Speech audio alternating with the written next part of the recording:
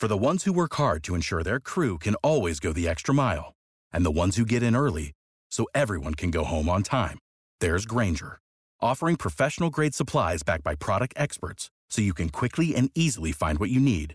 Plus, you can count on access to a committed team ready to go the extra mile for you. Call, click Grainger.com, or just stop by. Grainger, for the ones who get it done. Prescription products require completion of an online medication consultation with an independent healthcare provider through the LifeMD platform and are only available if prescribed. Subscription required. Individual results may vary. Additional restrictions apply at lifemd.com. Read all warnings before using GLP-1s. Side effects may include a risk of thyroid C-cell tumors. Do not use GLP-1s if you or your family have a history of thyroid cancer. If you've struggled for years to lose weight and have given up hope, did you know you can now access GLP-1 prescription medications through LifeMD? LifeMD is now offering eligible patients online access to GLP-1s, the breakthrough prescription medication that can help you lose body fat and weight. Listen to what people are saying. You just take your shot. It doesn't feel like you're on a diet. What I wasn't expecting it to do was to shut off the food noise. This was life-altering, and if I can do it, I feel like anybody can do it. And here's the best part. Your insurance may cover 100% of the cost of your medication. So go to TryLifeMD.com to have your eligibility checked right now. Get started today at TryLifeMD.com. That's TryLifeMD.com. Life is wild these days. It's a weird mix of days blurring together but restarting again and again the same way. It's a time people are going to talk about decades from now. And a great way to deal with this new reality is a very old habit, journaling. Now, most people think that journaling is a time-consuming and mentally taxing process. But what's really true is that journaling makes an exponential impact on the rest of your life relative to the amount of time that it takes. My friend Matt Ragland has created an expert class on building the habit of journaling. He'll show you the 6 keys for successful journaling, why most people fail, and how to prevent failure with proper habits and prompts.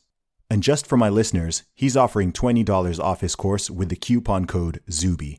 And the first 10 buyers will also get a free Baron Fig Confidant notebook, an additional $25 value. Instead of wishing you could find the time or wondering what to write, Matt will show you exactly what steps to take. Visit mattragland.podia.com/journaling. That's Matt Ragland, MATTRAGLAND.podia, PODIA.com/journaling. And use the code ZUBY, ZUBY, to get $20 off today. That's mattragland.podia.com/journaling. Go check it out. I am the man, sick with the slang, sick and I'm destined for fame. Do for the fam, not for the gram, stunting you're destined for pain. I do not front, I do not scam, put some respect on my name. Sick like a rain, click and I bang, y'all gon' remember the name. Y'all gon' remember the name. What's up, ladies and gentlemen, boys and girls around the world? I would like to welcome you back to the Real Talk with Zuby podcast. On today's episode, we have got on the author of multiple books and the creator of the Rational Male blog.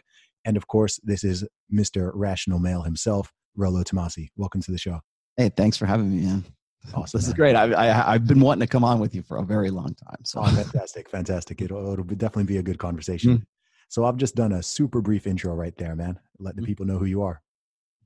Okay. Well, first of all, I'm Rollo Tomasi. That is my pen name, by the way, in case people are wondering. I picked that up off of an old movie called LA Confidential that I've just kind of stuck with me for a little while. I am the author of 3 books, actually, the Rational Male series of books. The first one, of course, was The Rational Male, which came out in 2013, and then Rational Male Positive Masculinity, which was the 3rd book, and then the 2nd book was Preventive Medicine, which came out in 2015. And I'm also working on a 4th one right now. It's going to be focusing primarily on like red pill intersexual dynamics with respect to religion. So that's going to be coming out this year. I was hoping to have it out first quarter of this year, but with everything that's been going on in the world, that's probably going to be pushed back a little bit just so I can be a little more timely with things like the afterword and the foreword and things. Sure. That makes a lot of sense, man. So I'm curious to know a little bit more about your background story. So I've read your first book, The Rational Male. I think I read that about 5 or 6 years ago. I can't remember how I initially came across it. I'm always, looking up random stuff online, and I think I came across your blog, and then I saw, this guy's got a book. Let me check it out. Mm-hmm. So tell us a little bit more about your background story and your life story and how you came to be doing what you're doing now. Gosh, what's interesting about what I write about and really sort of intersexual dynamics and what we call the red pill right now, or I should say what we called it then and what it is now is a whole different animal, really. Mm-hmm. But back in about the early 2000s, like 2001, 2002, I started getting interested in behavioral psychology. And it was at that same time that I became a moderator at this forum, an online forum called SOSWAV. And it was part of the seduction community at that time, but it was a little bit more than that. It wasn't like there was there's the PUA, the pickup artist communities, like the alt fast seduction and mystery method. And I'm sure you probably read The Game by Neil Strauss. I think I read that when I was in my teens. 2005, somewhere around there. Yeah, and so all of that stuff was going on at that time, and I just got fascinated with it. I've been married now for going on 24 years. Mm-hmm. And I was married back then, and I was reading about this, and I really wanted to sort of dig underneath what was going on. So I was reading about all these techniques and these guys who were coming together on this new medium, which back then, internet forums were a big deal. And they're not as big a deal now, of course. And then, of course, I started a blog later on after that. And now it seems like, blogs are sort of kind of passe because now we have Twitter and we have this kind of stuff. We're on YouTube. But back then, that was something that was new. And a lot of guys from all over the world had an opportunity to sort of coalesce and come together and talk about their experiences. And of course, the first thing guys are going to do when they get together is talk about how to get laid. So that's what they did. They talked about that. And they, how best to go about, picking up girls and going to the clubs. And here's what I'm noticing here. And it was really this congregation of guys who, for the first time and ever really, could get together from all over the world and sort of compare notes. And so I was sort of thrown into the middle of all this at the same time I was studying psychology. And so I would see some of their techniques and the stuff that the early PUAs were talking about. And I wanted to know why those would work or why they wouldn't work or, they were just sort of like trials. It was like experimentation back then. And so that was what sort of set me off on this. Personally, I have, I used to, like when I was in my 20s, I grew up in Southern California. I was in sort of the early, I shouldn't say early, the later half of sort of the Hollywood metal scene. And I was in bands and things like that down in Los Angeles and Hollywood during that time. And I've got kind of a background with either with women or with sort of being what we call blue pill, going from blue pill to being red pill, going from like being sort of beta to being more alpha to being beta again, alpha. I have a lot of experience. I have a lot of experience that I can speak on. And so, that's really where I go with what I talk. Can you define those terms, blue pill and red pill? Yeah, I can. not familiar with the lingo. There's really, I know that's the first thing. It's funny you should say that because in my fourth upcoming book, I'm writing from the perspective that nobody knows what I'm talking about. Okay.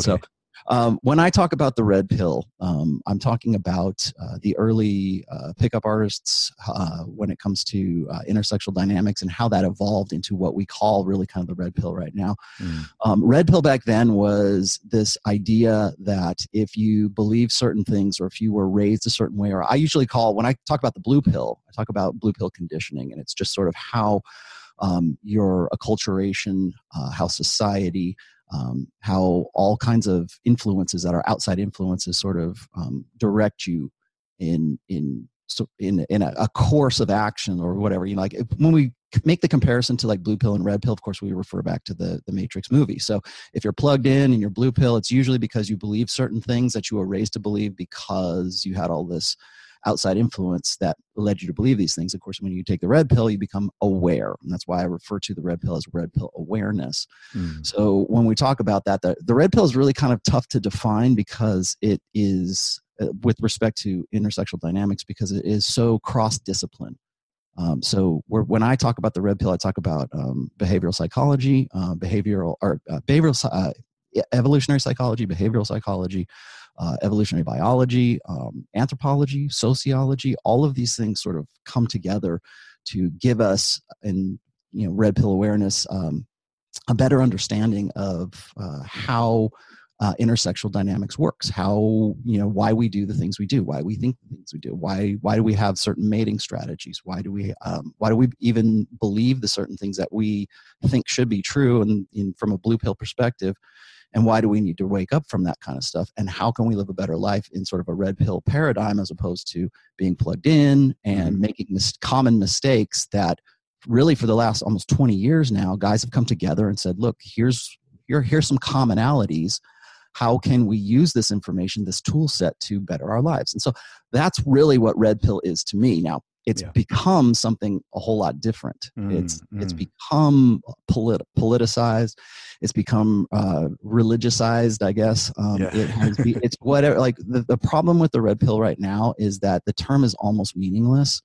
It originally started out in the old seduction communities, and now, of course, you've got MGTOWs. Now you got black pill. Now you've got MRAs. Now you've got guys who are like in the alt-right. Now you guys, it becomes a political thing. It's pretty much whatever anyone's pet ideology is becomes red pill. Right? It's what I believe, and it's true, so it must be red pill. Yeah, I think it's sort of evolved to mean almost more like maybe it's original true Matrix sense, just in the wider sense. So I think for a lot of people, if people talk about getting red pilled, initially for a man anyway, it normally does have something to do with the opposite sex to begin with, right? It's kind of like, it seems like a sort of tunnel people go down. So maybe they have a certain experience with women, and then it makes them question other beliefs, right? And then they think, oh, maybe what I think about politics isn't what I thought, or maybe what I thought about the media and the way that things are reported and the way just, economic systems work and all these other kind of things. So it's almost like a bunch of dominoes falling. And I think oddly enough, for a lot of people, like I said, it does seem to start with, the desire to mate and things to do with relationships and things like that. And then that's the most basic problem that we have to solve as human beings, is our reproductive problem. That's where it all starts from. And it's interesting that you used the red pill as a verb. And what that is like, oh, I got red pilled. That is something new that's only new. Really come up in the last like 4 or 5 years now. Where people are saying, are you familiar with Candace Owens? Do you know Candace Owens? Yeah, I know her. I've been on her show. Candace Owens used to go, like her old Twitter handle was Red Pill Black, right? And now she doesn't use that anymore. Yeah, because it's become bastardized. It's whatever anybody, it just means truth, and I know the truth, and so therefore it's my truth, And I'm like, once it started to become a verb, I'm like, okay, things have changed too much. Yeah. But I still use the term just so people have some sort of familiarity. Yeah. So what brought you into that world to begin with? So you said you've been married for 24 years? Going on in July, it'll be 24. Okay. So when you first got into looking at stuff on like the So Suave community and stuff like that, were you already married at that point? I was actually. When I started getting into it, like I'd always been the kind of guy that like guys would come up to me and say, I really want what you have. Or like, they would ask me for advice. I don't know when it happened really, probably in my early 30s, but I started having guys come up to me and ask me for like advice, or like would say, what would you do in this situation? And it was actually in like the gaming community. I had guys asking me all the time. And so that's sort of where it started. Then I kind of became more familiar with So Suave, and I really dug my teeth into the forum format, I guess, because I was relating with guys from all over the world, and they always had these same similar problems or these similar situations. And that has not changed, by the way. Like today, if I do any kind of counseling with guys, it's almost always the same stuff. And so I started talking to these guys online. I became a moderator on So Suave, and much of the first year, maybe year and a half of the posts that you find on my blog on the Rational Male from 2011 to about halfway through 2012, most of those were the most common discussions that we had for over the course of like 8 or 10 years on So Suave, that I sort of converted into more digestible blog posts so that people would have those. And then, of course, from there, I ended up taking those posts and rewriting those posts so that they would fit into a book format. And that's really how I got into it. But From my personal life, like I said before, and this is no secret, my notch count is like 40 plus. And what's funny for me is like when I talk to certain guys, they'll say, "Oh wow, you're really promiscuous in your youth," and I'm like, "Well, only from the years like say from like 17 until I was about 26 or 27 years old." And so I had some experience with intersexual dynamics from that perspective. I was also working in the liquor industry. I still do kind of. I still have holdings in the liquor industry. So even after I was married, I was still out in the field, so to speak, and I was watching what was going on between men and women at the time. I was wrapped up in the SOSWAP forums and all that. And I was studying behavioral psychology at the time. And I will tell you this right now, that if they had offered it at that time, I probably would have taken evolutionary psychology as well. Okay. At that point. And then the defining moment, everybody always asks me this, I might as well throw this out there. Everybody asks me, says, "Well, when did you become like quote unquote red pilled?" Right? Yeah. The verb again. Yeah. So my brother-in-law ended up committing suicide when he was 2003. And there was the circumstances with my wife's sister that had, they had been married for like 20 some odd years, and just the way that things went down, he ended up committing suicide, and nobody even knew he was like suicidal or anything. He was 100%, actually a pretty stoic kind of guy. Really did the right thing pretty much for his whole life. And what had happened was my sister-in-law decided that she was going to divorce him finally. She's just about to hit 40 years old. She found another guy who was a very wealthy man.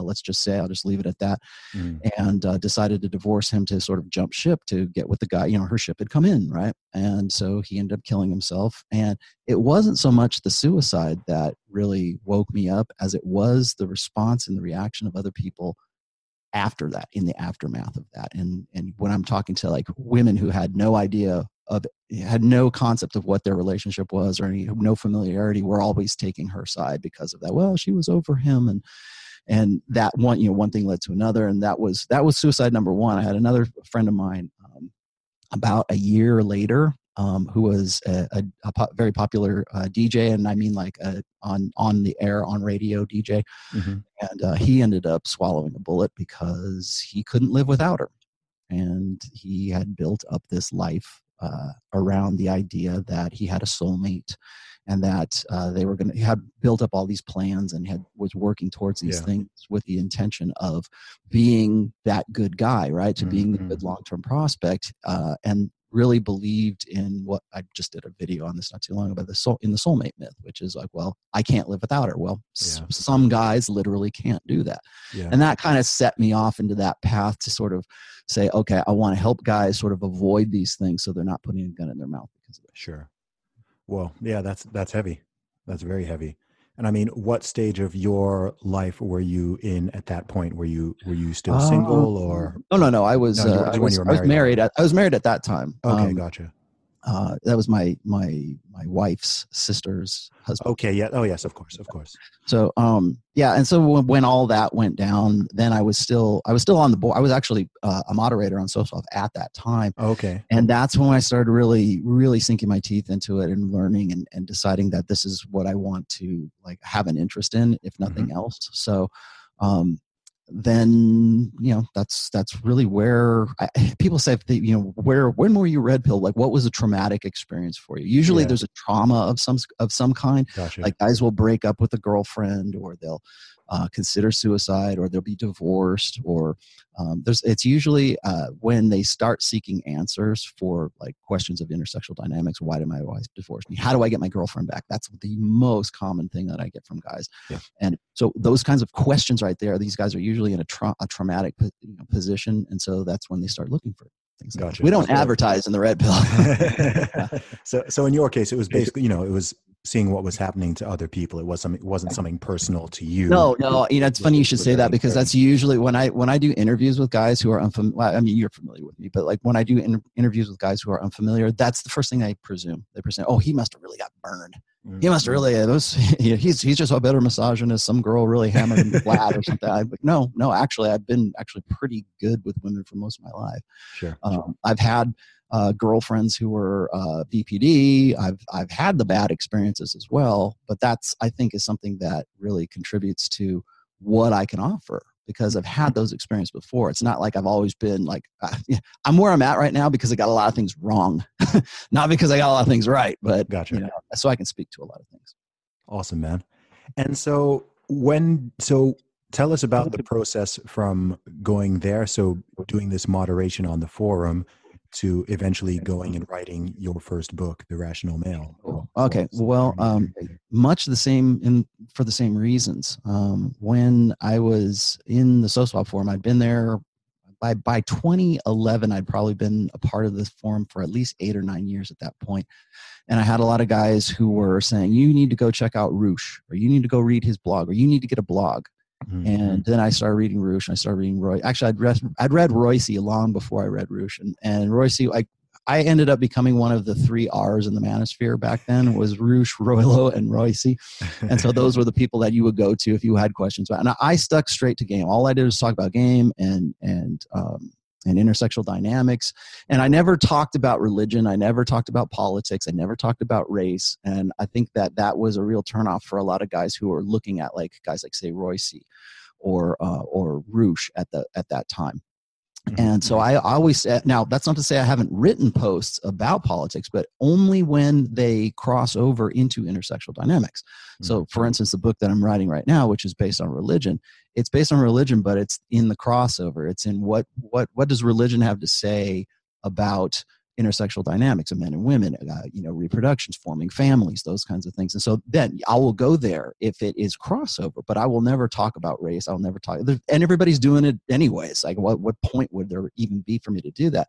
Yeah. But I always want to stick straight to intersectional dynamics and not anything else. And so that kind of gave me I think a little bit more credibility amongst the other 2 R's, I guess. And so then I started the blog in 2011 because people kept saying, well, you really need to take these and you really need to get a blog and go a little bit bigger than you are in just this forum, because I was just a moderator on a forum at the time. And I really resisted that in the beginning. I didn't really want to do that because I didn't think that I could speak authoritatively on this kind of stuff, because I was basically connecting dots from all of the information, the data that I was getting from the stuff I was reading, but certainly guys, relating experiences to me. And so I started the blog in 2011. And then in 2013, I decided that I was going to make a book. And I didn't set out to become an author. I just said, okay, I'm going to take all these things, I'm going to put them into a book, because I had, if you read the intro of the first book, I had a female reader named Jackie, and she says, can you please put these in a book? And I'm like, okay, but what's that going to do? She said, well, it's more legitimate. It's not just some Yahoo on the internet talking about this stuff. If it's in a book, people will take it seriously. And so I thought, okay, fine. And I'm already a graphic designer and an art director at that time anyways. I'm like, okay, yeah, that sounds like a good project. So I did that and I put it together. And I thought that was going to be the only book I would ever write. And I didn't think it, I thought, okay, maybe it's a side hustle kind of thing. I'll just, we'll put it on Kindle or something like that and see what happens. And then of course what they say is, well, we need it in an electronic format. So now we need a Kindle book. I know you're an author too, so what I'm talking about. You went through making these mistakes, because I didn't know what I was doing. And so then they said, okay, and then I'm like, oh, what am I going to do? So I had to hire some people to actually do the formatting for the Kindle book, because I didn't know how to do that at the time. Now I do, but so I hired somebody out, and then like 2 months later after that, they're like, we need this on Audible. We got to have, guys don't read. They want to hear this from you. And I'm so then it was just sort of like thrown into the fire here. I had to write a decent print book, which I've spent all my time in creativity putting together. If you read the book and you look at the book, the cover, the interior, all the layout, everything in there, all that's me. I didn't hire anybody to do that. That's my side. I wanted it to look beautiful. In fact, I tried to pride myself on making it look like it's a actual book, instead of just like, oh, I just wrote this up in Word and threw it into a print format. Most people do that. Most people will just write something and they'll focus on just the ebook and not the actual print book. Whereas I was focusing primarily on print, because I wanted guys, and this is real important, I wanted guys to read the book and I wanted them to have discussions about it. I wanted them to hand it to their friend and say, dude, this really helped me out. Check this out. Talk to me about it. Let's talk about this kind of thing. And I, of course, related that in the introduction. And I said, have the discussions, because I was coming from the forum world, and I was still trying to get guys to have that experience after reading the book. So I always push the print book above everything else, and and you probably know this too, print is the lowest royalty percentage that you will make on any kind of publication. You'll make way more money on Kindle and certainly Audible, but I've always focused on the print because I think it's important particularly for the subject, for guys to talk to other guys about it. So that's why I did that. So awesome. So you wrote and released your first book, and what was the response like to that? Oh, it was kind of figured that it was going to take a little while to just kind of mature a little bit, I guess. So I kind of gave it a couple years. It took me a little while. Like I said before, you had to, I was still had a learning curve going on. So like in the meantime, I was doing things like the ebook or the Audible and stuff. And then right around 2015, I had a lot of guys who were unfamiliar with me or unfamiliar with my blog. And I started getting a lot more traffic, of course, because of the book.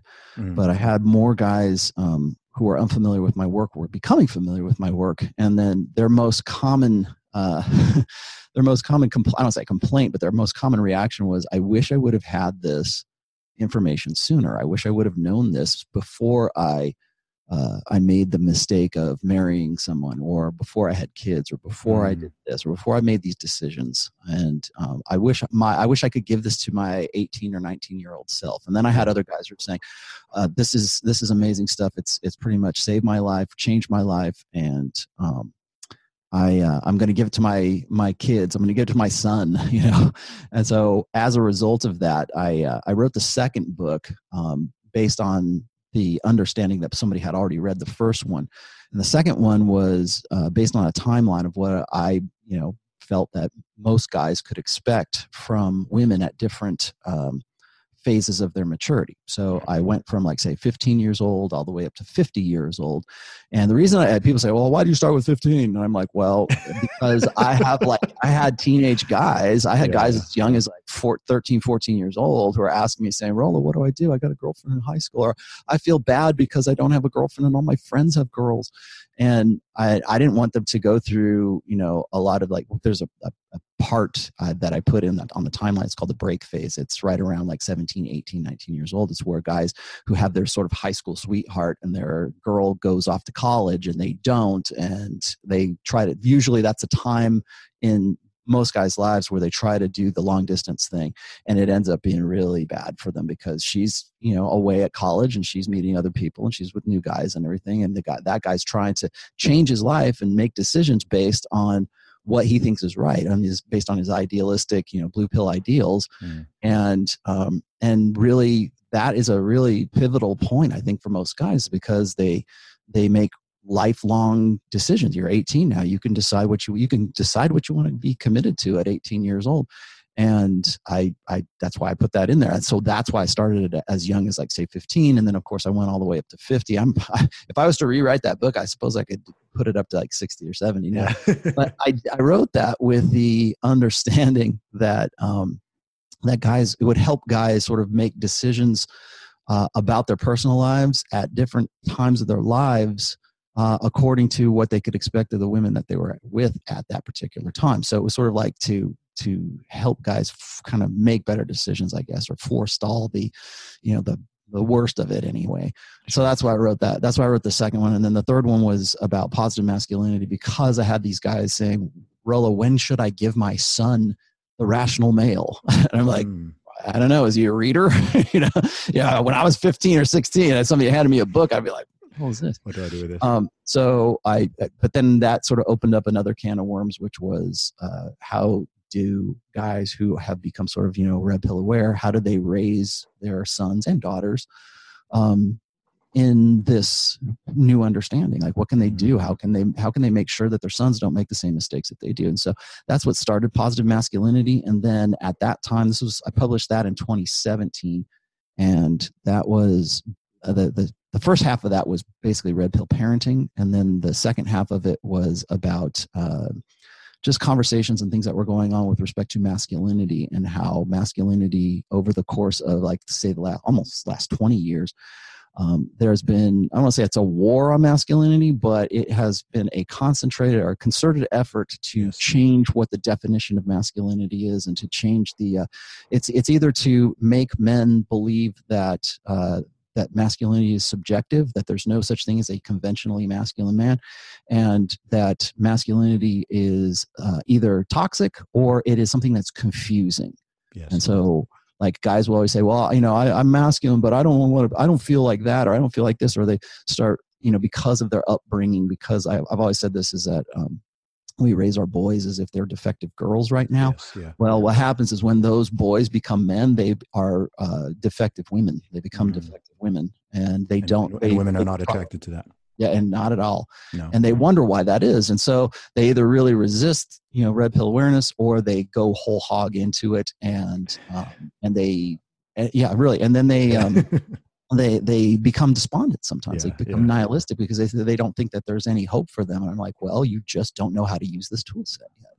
It's quite. That's really what the third book was about too. Yeah, man, I've got a whole bunch of questions there. I mean, one question that jumps in my mind to begin with from the beginning of this whole thing is kind of like, what does your wife think about all this? Everybody asks that. Yeah, no, because I think it's interesting because I mean, I don't think I was sure whether or not you were married. Mm-hmm. And I think that with a lot of your writings, I don't think it's it's necessarily obvious, right? I think someone could read it and think, for example, someone who's more on the side of a detractor might read it and think, oh, this is just some angry single guy, androgynous, bitter guy who got burned. He that it could be viewed that way. It's not obvious that it's like, okay, this is coming from a guy who's happily married and he has been for a long time, and he's putting this advice out there. So I don't even know exactly what my question is here, but yeah, I mean, what does my wife think of it? One, what does your wife think of it?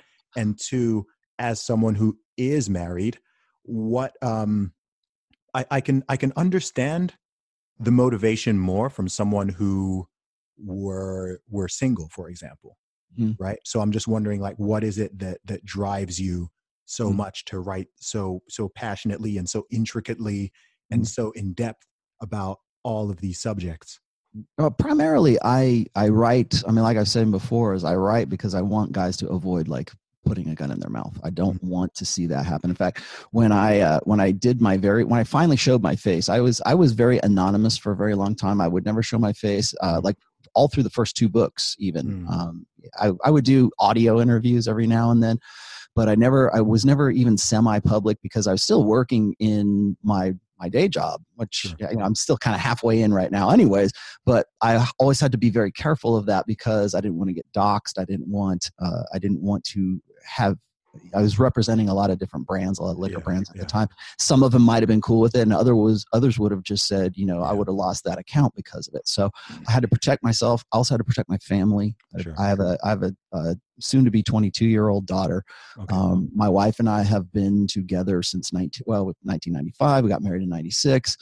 Mm-hmm. And I have, by what most guys metrics would be, a pretty damn good marriage. I have been for, like I said, almost 24 years now. And what's interesting to me is when I get critics, it's usually from either side, the extremes of either side. So one critic will say, well, Rollo, he's had sex with 40 plus women and therefore he's a man whore, and he, he's a bad guy because of his past or whatever. And then usually that's from like the more moralistic guys. There's always the moral absolutist guys. Mm-hmm. And then you get the guys who are like sort of on the opposite side of that. And they'll say, well, he's married, so he can't speak authoritatively about game or pickup or this kind of stuff. So, but what always kind of confounds those guys is I've had, from the time I was like about 17 till where I am right now, I'll be 52 next month. I have a really broad depth of experience. And so, I can speak to guys who are like MGTOWs. I can speak to guys who are blue pill. I can speak to guys who are still beta. I can speak to the guys who are really wrapped up in the soulmate myth, or they're with a woman who's maybe she's a little damaged. Maybe she's, got borderline personality disorder. I can speak to those. I can speak to raising a daughter. I can speak to, being married for almost 24 years now. Sure. But when people attack me, it's usually from those opposite ends of the extreme. Like, well, you shouldn't talk about this because you're not out there in the field and you're not running game on girls all the time. Okay. Well, you can't speak because I know for guys who are like what we call tradcons, like traditional conservatives, those guys, they will throw rocks at me all day. And I go, well, you guys are the ones that are divorced. You guys are the ones that are trying to get to where I've been for 24 years right now. So when I have that conversation, I just kind of like, wherever I'm in the middle of all this. I'm not an MRA. I've never been. I've never been any of this stuff. I just write about these topics. I've always been, part of that world, I guess.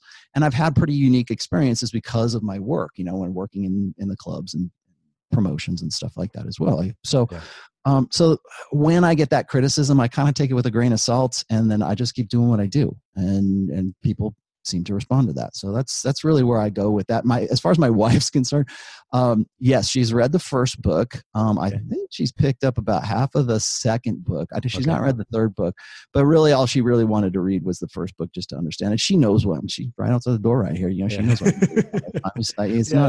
she must. I'm just curious. Yeah. And she understands.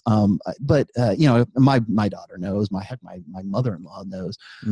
I try to keep it under wraps. I don't flaunt it in anybody's face. It's just something that I do. And I'm really trying to help guys. And I know that sounds like really kind of, schmaltzy to say, well, I want to help, but I do. I mean, I don't want guys to actually kill themselves or hurt themselves. No, so it's important, man. I mean, it's weird. We live in this weird time where anyone who promotes any kind of self-improvement or who actually tries to help people, especially tries to help men, is going to be attacked and is going to be demonized.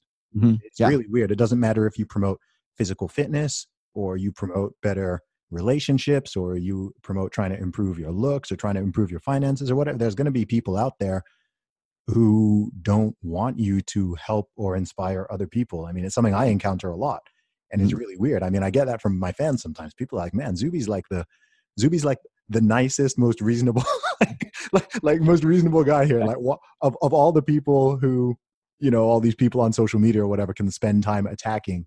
It's like, why are you going for this guy? Right. Like this is the rapper who doesn't even cuss, who doesn't use any homophobic slurs, who doesn't call women, bitches and sluts and stuff like that, who's not dropping the N-bomb, but this is the guy you want to go after, and it's weird. Or, I don't know what you think of him, guys like Jordan Peterson, right? The way it's undoubtable, whether or not, I'm a fan of his work, whether or not someone is a fan of his work, though, it's undeniable that he has positively impacted millions. Yeah, well, that's the first thing people say. Yeah, exactly. There's no question. And so it's just so weird to me. Why is this the guy?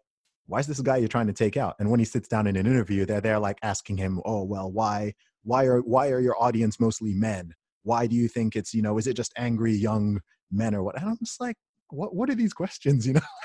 Well, that's because anything that's pro-masculine, even just asking questions or connect, like I always say, I'm a connector of dots pretty much. And I ask questions that really, it's the question that upsets people. It's the information. I'll get women, most women actually are pretty open to the stuff that I'm talking about. I get the most resistance from other guys. Okay. Because they're very ego invested in that old way of thinking. And because they, again, remember what we were talking about, solving that reproductive problem. So if I say, have you guys ever thought about this? Or why do you think it is that, women go for the bad boy and then later on in life, they go for the good guy, or the, cats versus dads, or hypergamy, or I talk about, alpha seed, beta need. I'm not going to cuss. Those kinds of things. We're just asking that question. Guys get very uncomfortable about that because every guy that right now has game. Every guy, you could talk to a 10-year-old boy right now and he will tell you what he thinks is the best way to go from being sexless and single to getting a girlfriend and, take her to the dance and give her, chocolates. And he's got some kind of concoction that, okay, where did he get that? Usually it's from what I call the village, right? There's Disney, it's pop culture. Maybe it's their church, maybe it's their family, maybe it's whatever. At some point along the way, from the time that kid was about 5 years old till he's about 12 years old, maybe 13 years old, He's picked up on an idea that the things that he has to do in order to get a girl to like him. That's game. How effective that game is, what that game is actually based on might not be accurate, but he has some idea about that, and most guys do. And usually when we're talking about like the blue pill and guys who are sort of locked into this, the way that they think that their lives ought to go, and how to attract women and how to keep a woman. And it's usually like, it's Oprah or it's Dr. Phil, or it's this old school, like, this old school understanding. I don't even call it old school. It's really been since like maybe like the mid 80s or something, where we have this impression in our head that these are the things that we need to do. And then we find out later on through sometimes traumatic experience that that's not actually how it works. And now you have the internet, and now we have a resource right now that we've never had in the history of humanity to educate ourselves on this kind of stuff. And for most people, they become or most guys particularly, become ego invested in the way that they're going about solving the reproductive problem. And if they stray from that whatsoever, then they won't solve that problem, and they'll be called a jerk, or girls won't like them, or if they go against what they think is the right way.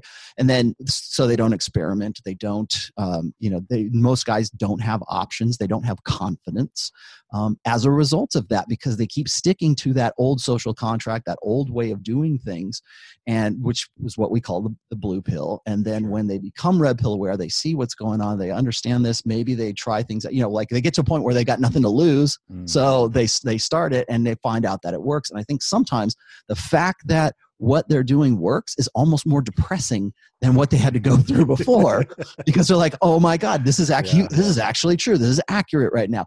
I can't believe they're actually like this.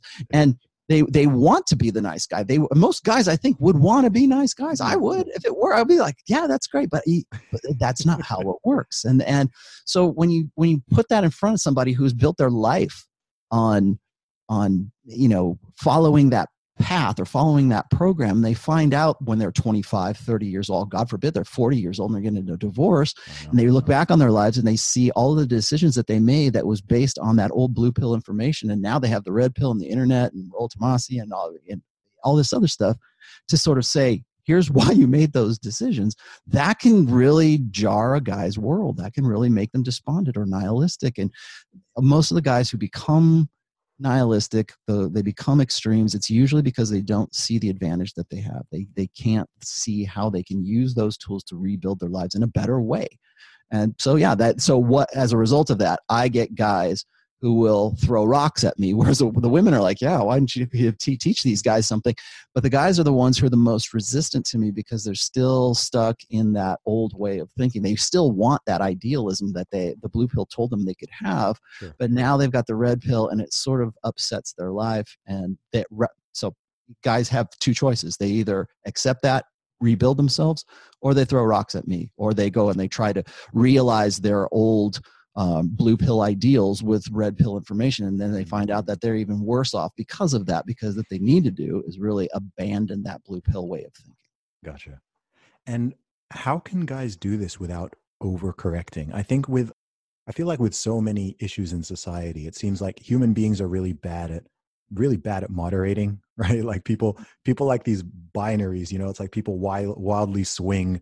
It's like, okay, well, if you're not here, then you must be, aren't we? Yeah. It's like, oh, if you're not way over there, you must be way over there. So you do see this happen. I mean, you can see online where some guys, it seems like they come to some of these realizations, but then they overcorrect, right? Then they just go sort of to the opposite extreme, or they do become genuinely bitter and genuinely, harboring very negative feelings towards women, just sort of as a whole. You see the same thing on some of the extreme ends of feminism, right? It's not really that different. You get these women who, maybe they have realistically, oftentimes they've had a couple bad experiences with guys, whether that's with their own father or with a boyfriend or with a husband or something like that. And then they just sort of adopt this men are evil narrative, crush the patriarchy narrative, toxic masculinity narrative. And it's like a huge overcorrection. And you see some men sort of do the same thing, where it's like, okay, well, all women are just this, and I got hurt 2-3 times. So, I don't know, how do guys avoid especially, so, even someone like yourself who, I know you are married, but someone who sort of spends a lot of time really studying the psychology, and your blog is called The Rational Male. And with something like relationships, obviously the rational part is important and it can literally save lives. But there is also an emotional side of it. Yep. It isn't just pure rational. There's also the emotional side. So I'm just wondering how people can balance these things so that they're sort of getting the red pill benefit without the bitterness and the anger and all that. I think that one of the things that most critics of like the red pill, most people who are outside, like particularly people who are in the mainstream media, I would say certainly are blue pill. The first thing that really freaks them out is they go, all these guys are angry because those guys sort of fit the image of what they learned in their women's studies class, or what does a misogynist look like? What does a misogynist sound like? Oh, it's these guys right here. I can't believe they've all got together and they've formed a club online, and they're the He-Man Woman Haters Club. And so that kind of looks like the guy that's supposed to be your enemy when you've been taught like by what I call the village, like Disney, church, society, pop culture, that kind of stuff. Sure. And I think, and what you just said is really interesting, because I've written about 4 essays about how human beings process information. And usually it goes through 3 steps. It's instinct, emotion, and then reason. And so instinct is like what we have as sort of our evolved instincts, like the things that are just sort of part of our base hardware, right? Or base like firmware that we evolved for, that we have. Like somebody throws something at your face, you flinch, kind of stuff. That's instinct, to get away from things. Or we have a revulsion instinct. We don't want to be near dead bodies. We don't want to be near, things that smell bad, those kinds of things. That's instinct. Instinct can be kind of complex sometimes. And then you've got emotion, which is another way of saying, well, how am I processing the information that's coming to me from my environment, from all my 5 senses? How am I processing that? How does that make me feel? And then there's the reason side of things, and reason is the slowest, and it's the hardest to cultivate. I think I've said this, is that I think that most human beings, men and women, start with instinct, and then for women it's instinct, emotion, and then reason. So they go through an instinctual part. They go through, how did this make me feel? And then maybe they get to the rational or the reasonable side of things. For men, it's usually the opposite. It's instinct, reason, and then emotion. So it's instinct. Okay, what is this information telling me? How can I use this? How can I avoid danger? How can I benefit from this? Whatever. And then it's, how did this make me feel? And we can, we're going to, like, people are going to hear this and going to roll their eyes and go, oh, men are just as emotional as I. And you're right. You know why? Because men have been taught to switch that. I was just thinking that. I was literally just thinking that Western modern men in particular, I'm not convinced that is the that is the order. Well, the reason that is not the order is because for the last, say, 50, 60, really since the sexual revolution, we've had a concerted effort to socialize and engineer at least the last 4 generations of men to invert that, to be more, to get in touch with your feminine side, to be more female, to identify with the feminine more. How do you do that? You have to feel before you can relate, before you can reason. And so when a feminine primary, I want to say a gynocentric society says, men, you should feel before you think. You should feel before you reason. You need to get in touch with your feminine, all that kind of stuff that we've been hearing really since the 70s. What that is it's a reversal. And what happens is we live because of that reversal. And we're seeing this right now in our politics, in our religion, in all kinds of things. It's feels before reals. How did I feel about that? We talk about the SJW snowflake culture. The reason for that is because we have inverted that. It's instinct, emotion, and then reason. And so, most guys today actually follow that because they've been taught from the time they were little kids. Remember, we teach our boys as if they're defective girls. Part of that reason or part of that education is an attempt to teach boys to be more feminine. And how do we do that? They need to emote first. And then if we even get to reason, then we get to that point. Problem is that evolution didn't build us that way.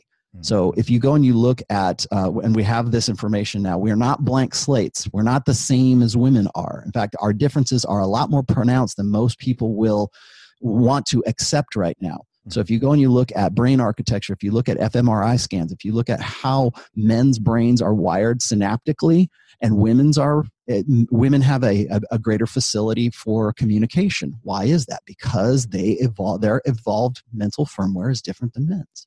And so when women communicate, it's usually about the context. It's how did it make them feel, right? It's that women will get together to talk with their friends over coffee because they enjoy the act of communication, because it's an emotional thing. This is a connection. That's the way we evolved from hunter-gatherer society. So women had to form stronger social networks for survival interest. Men had to form different relationships so that we could go out on the hunt and be cooperative, and we became more meritorious, I guess is what the word I'm looking for. Yeah. So you have men who tend to be more merit-based, whereas women tend to be more collective. They tend to be more about the social clutch rather than the guys who are more like, it's like teamwork, but it has a goal. And that's how men communicate. Women talk, men do. So when men get together and we communicate and we're talking, it's all about the content. It's about the information that we're exchanging. Like you and I are men. We're exchanging information right now. When men are talking, they're looking out at the world and they're relating with each other. When women are talking, they're looking straight at each other and they're relating because there's a different kind of communication. And why is that? Well, because women are instinct, emotion, and reason. Men are instinct, reason, and then emotion. It's not that you can't rewire that with education, which is what we've done for the last 50 some odd years to teach men that the correct way to think, the correct way to interpret information is to think like a woman.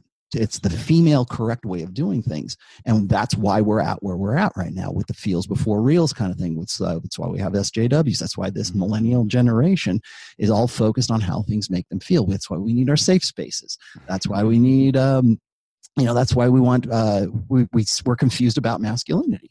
Because we have confused generation after generation of guys that say that that's the wrong way to do it. That's the wrong way to process information. The conventional masculine way that would prompt you to use reason before emotion, that's wrong. It's only about, how women relate. And the more alike you are with women, or the more you relate, the more you're sensitive, the more you identify with the feminine, the more correct you are as a man. Why is this so unique to the West? People ask me that too. I get particularly writing the religion book that I'm writing right now. I've had a lot of guys say, well, that's not in my culture, or that's not in my religion. So right? I'm particularly Muslim. Well, I'm in the middle of a bunch of different cultures. So, born in the UK, raised in Saudi Arabia, family background from Nigeria, went to an American school and spent a lot of time amongst Americans. So I'm kind of like at the center of these four things. So with someone like me, I mean, this is like, I feel like 80% of the arguments I get into online are sort of stem from this, because people fail to understand that I'm not purely in like the Western matrix, right? So when people talk about things and they're saying, oh, the world is like this or the world is like that, I'm like, no, like the modern Western world is like that. Like, trust me, the whole world isn't having these same conversations that we're having here. They're not arguing about how many genders there are or what bathroom this person should use, or we've exported men and women they're same, or it's like these conversations are not a thing. If I go back to Nigeria and I even bring up some of these topics, people will just look at me like with a weird face, like, now, why would you even think that? Why would that even be a thing? Yeah. I get people, particularly from Latin cultures, will say, well, that's not, we in Latin cultures, women respect the guys who are the alpha males, or they have strong fathers and stuff. And in certain cultures, that might still be the case right now. But I think one of the reasons why you're sort of confused about that is because we've been exporting this for a very long time now, and we've gotten very efficient at it too, particularly in the last 10 years because of the internet, because we have this connectivity that we never had before. So like for me to talk to, like, I'm in the United States, you're in the UK. Well, technically those are two Western societies, but like when I'm talking to my friend Abu American, who is a Muslim with 3 wives, and he wonders why, American white men are such pussies. And I'm just like, well, okay, I get that. But as I've been doing the research for, let's be honest. But as I've been doing the research for the fourth book, I'm like, okay, are there cultural differences, and where is this going? And as I've been following the religious side of things, I'm also seeing that this is all about globalization too. And we're becoming a more globalized society, as you can tell with a globalized pandemic that's going on right now, because we have something that we've never had to really to deal with anymore, because that globalization is not just about economics anymore. It's also about the sexual marketplace. It's also about feminism. It's also about the ideas that I just discussed with you right here about like feminine, gynocentric social order. And when guys tell me, well, that could never happen in my Muslim country, then I'll go and I'll look at the news in Iran, and I will see that women are taking off the hijab and dancing on Instagram and showing off their butt on Instagram, just like the girls that are in the United States, because they know they can make money at being a Snapchat girl, or what is it? I don't know. I forget what the other one, but selling premium Snapchats of their butts, right? And so when I see that, I'm like, yeah, that's the way it is now. Nobody is. But it's slowly, little by little, inch by inch, it just etches away at that, and we're exporting it. And pretty soon, a global, socialized, a globalized sexual marketplace is going to have to deal with these problems at some point, because the women in Africa, they have cell phones just like the women in India, just like the women in Japan, just like the women in the United States, and so. This is a key element in book 4. I'm going to give away book 4. I'm just my brain. I'm just laughing at the fact that this is the default thing that happens once people get access to smartphones and social media. Smartphones, yes. Yes. Why is the first initiative to sort of like start with pictures of your own face, eventually like move to your butt? And then yes. Well, why did Rollo start talking about this way back in 2001? Well, because that's the most basic problem that human beings have to solve, which is I love human beings, but sometimes I look at society and I'm just exactly shaking my head. I know. Well, like, and in my fourth upcoming book, I go into detail about the global sexual marketplace, because we were just talking a moment ago about how guys get this. They become red pill aware, and they become despondent and become nihilistic. They get angry. And why is that? Well, because they have 24/7 access to the black pill, or what, this nihilism, MGTOW, whatever. I don't want to come down on MGTOW, because I know there's a lot of different kind of MGTOWs, but like, let's just say the black pill guys who are just like become like completely despondent, and the incels, right? They just don't want to have anything to do with women whatsoever. And they just sort of drop out. You want to know why Jordan Peterson is in the right place at the right time? It's because of this right here. It's because we have this access now, and you can't escape it. And so the same thing, this will make you laugh here a little, is I can remember when Roosh was writing his lay guides for Poland or for Germany. Like, he would go all to these different countries and then write about the sexual marketplace in those individual countries. Well, the problem is though, like that worked for 2007, 2008, all the way maybe up to like 2014. It doesn't work now because just what you said, everybody all over the world, women all over the world now have cell phones. And there used to be this idea that guys could just go, you know what, I'm done with the United States. I'm going to go to Brazil where the women are more feminine, or I'm going to go to Southeast Asia where the girls are better there and they have respect because the culture is different. Like we were saying before, right? The culture is different. Yeah. It is now, but it's not going to be probably in the next, probably not even now. And so and Roosh has said this before, he was very surprised that he went back to Poland and he thought that was going to be like the place where he's going to meet his perfect little wife and settle down. And suddenly it's hard because the girls in Poland have cell phones and they have access to all this stuff. And it was only over the course of like 2 or 3 years. Yeah. And so guys think that they're going to go to these countries and pick up on girls a little bit easier or whatever. And the fact of the matter is those women are now part of the global sexual marketplace, and they know what they want, and they believe that they are entitled to it the same way that Western women believe they're entitled to all this other stuff.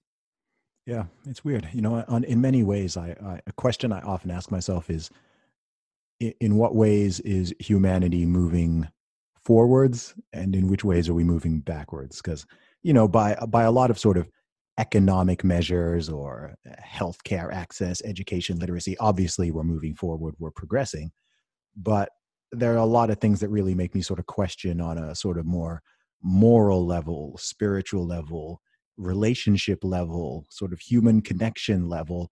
Even if you look at actual markers of things you can measure, I don't know, depression, anxiety, suicide, divorces, all that kind of stuff. It's like, are we progressing here? Like, is this progress? You know what I mean? It's weird. And you're seeing, both young men and young women just, you said, becoming despondent, developing, this animosity towards the opposite sex, or just not being able to find a happy relationship, or even if they can, you've got this weird, very antenatal sort of vibe that's going on where, people aren't even reproducing, and the whole thing's just, it's weird. It seems like once societies become successful, they become a little bit suicidal, both individually and collectively. And that's something you're seeing in Europe, right? Every single country in Europe has a negative birth rate. Like that's incredible to me. That's like every single country, and some of them it's as low as like 1.2, 1.3, and you're like lower than replacement levels in most. Not even like 40% below that.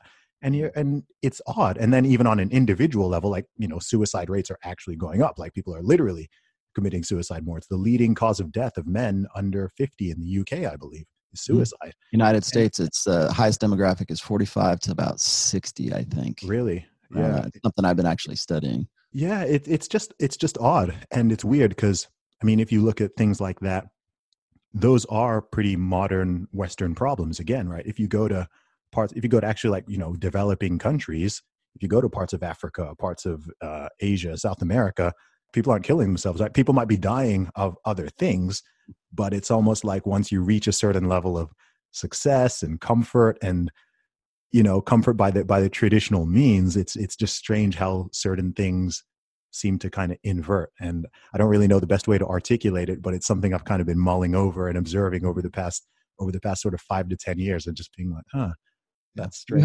You had a tweet, and then I asked you if I could quote you on this. And it was go ahead. About, I don't have it up right now, but it was something to the effect that we are at a point right now where we've never had to deal with this rapid a change, and we've never had to, like in the history of humanity, we've never had it 24/7. We've never had all, like when I was telling you earlier today, when I was talking about how when the internet came about, and the first thing guys did when they got together was they formed these online communities, and we started talking about how to solve our reproductive problems, right? How to deal with women, how do you live with them, how do you date them, whatever, that kind of stuff. I think before that it was how to watch porn, but yeah, maybe that was it too. But prior to that, now think about, and I tell guys this all the time, is like, go back to like the TV shows of the 90s and the 80s. Go back and look at the movies that were around there, and look at those things with sort of what I call the red pill lens. Like, now that you're red pill aware, go back and look and just see. But this is all prior to the internet, prior to cell phones for sure. Look at imagine me doing this, going back to those guys in the 90s or the 80s and having like my iPhone with me and going, I have in this device access to every scrap of information of humanity ever. This is the most, valuable delight. And people would like look at you and they'd be like, yeah, get out of here. They wouldn't believe you. Now we take it for granted. As far as the pornography thing too, is like we get, as I don't know about you, when I was a kid, getting a Playboy or a Penthouse was like pirate's gold, right? You do it like, I got this, great. But like today, kids as young as 10, even younger than that, have access to hardcore pornography 24/7, streaming 4K porn whenever they want it. Yeah. That's another thing we've never had to deal with. People talk about pornography addictions. Well, that's going to be an outcome of that. That's one aspect of this, what I call the new order. The old order was thinking about the blank slate, old school feminism, the way things used to be, like the old social contract versus the new social contract and the new order that we're going into. And we're going to have to find a way to rapidly adapt to these things that keep happening because we have that access. So when for instance, we're in the middle of the pandemic right now, And you definitely see a lot of guys, real nature come out, like the panic nature, or the guys who are, let's just collect all the data here and understand this. Just I was saying before, it's like instinct, emotion, reason. You get the guys who have, and women who have the emotional response before they think about like statistic. And it's a lot to comprehend. I'm not going to say it's easy.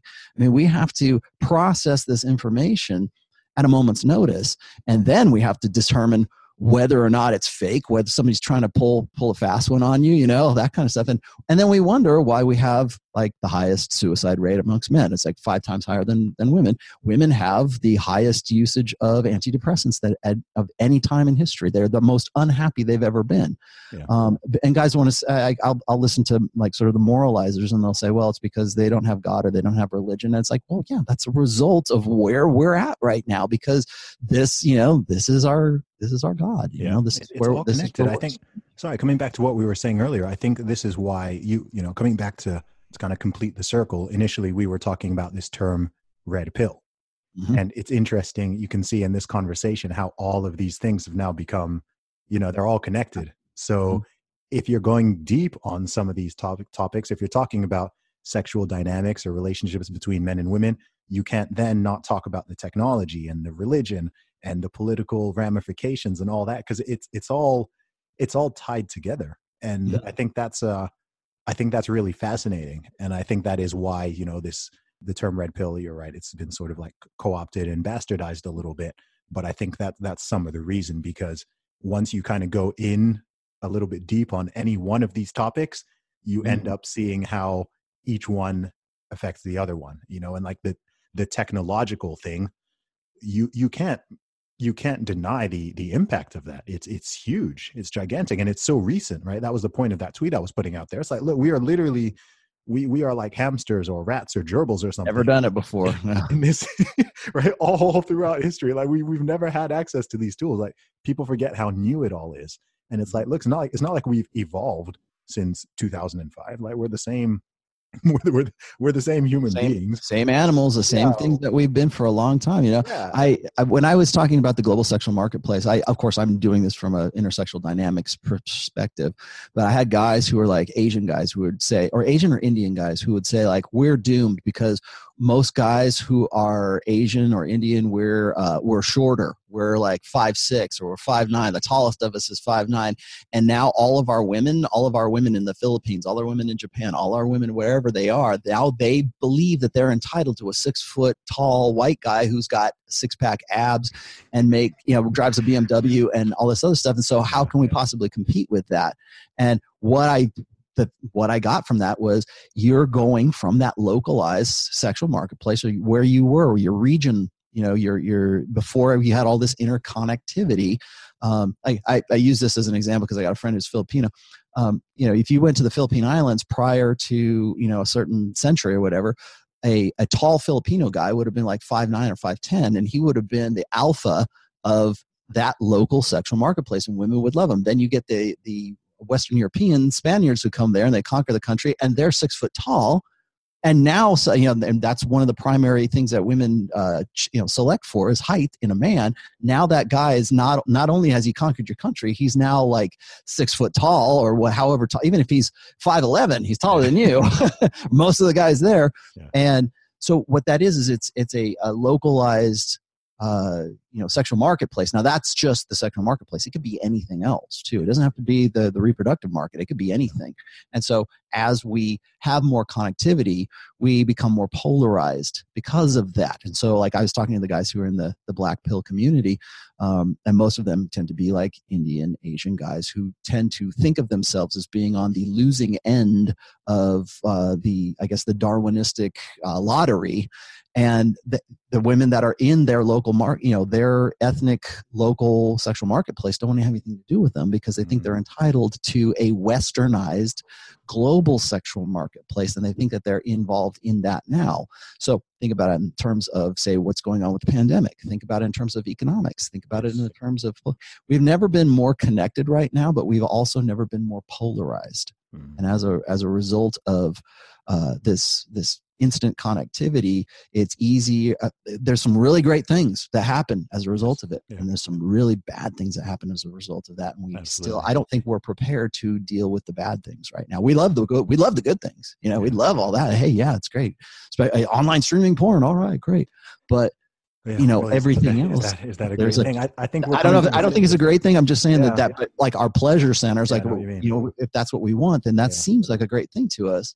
But then there's other consequences that go with that, and we've never, as a race, as a species, have ever had to deal with that as immediately as we have. I mean, we're talking only like the last 15 years, maybe 10 years. Yeah, it's very recent. This is great. It's a new age of enlightenment, and I'm not saying it's a great thing. It might be a bad enlightenment, but you're definitely being enlightened, right? Yeah, definitely. Well, we will see. Rollo, I feel like we could have this conversation for a very, very long time, but I'm very wary of trying to keep it somewhat consistent in length with my other episodes, and also thinking about editing. But we'll definitely have another conversation on it. But where can people check out your work online? Sure. You can find me at therationalmale.com. That's my blog. That's where I'm the most active. You'll find I usually do an essay a week. I'm kind of getting back to it. I've been kind of slacking off a little bit because of book 4, which should be coming out, I would say, within the next month to month and a half right now. Mm-hmm. And then you can also find my work on Amazon, which is the Rational Male series of books, Rational Male, Preventive Medicine, and the Rational Male Positive Masculinity. Those are the 3 books that I have right now. You can find those on Amazon, and you can also find them on Audible. They're all Audible books as well. Mm-hmm. And if you want to connect with me any other way, I am on Twitter quite a bit, as you know. And so I'm Rollo Tomassi at Rational Male on Twitter. Awesome. Rollo Tomassi, thank you so much for coming on the show, man. It's been really Thanks, man. Thanks, Evie. I am the man, sick with the slang, sick and I'm destined for fame. Do for the fam, not for the gram. Stunting, you're destined for pain. I do not front, I do not scam. Put some respect on my name. Sick like Cobain, click and I bang. Y'all gon' remember the name. You know how to book flights and hotels. All you're missing is a tool to plan the travel experiences you'll have once you arrive. That's why you need Viator. Book guided tours, excursions, and more in one place. There are over 300,000 travel experiences to choose from, so you can find something for everyone. And Viator offers free cancellation and 24/7 customer support for worry-free travel. Download the Viator app now and use code Viator10 for 10% off your first booking in the app. Find travel experiences for you. Do more with Viator. Support for this podcast and the following message come from Corient. Corient provides wealth management services centered around you. They focus on exceeding your expectations and simplifying your life. Corient has been helping high achievers just like you enjoy their lives more fully, preserve their wealth, and provide for the people, causes, and communities they care about. As one of the largest integrated fee-only registered investment advisors in the U.S., Corient has deeply experienced teams in 23 strategic locations. Corient has extensive knowledge spanning the full spectrum of planning, investing, lending, and money management disciplines. Leverage Corient's exclusive network of experts to craft custom solutions designed to help you reach your financial goals, no matter how complex they may be. Real wealth requires real solutions. For more information, connect with a wealth advisor today at Corient.com. That's Corient.com. Corient.com.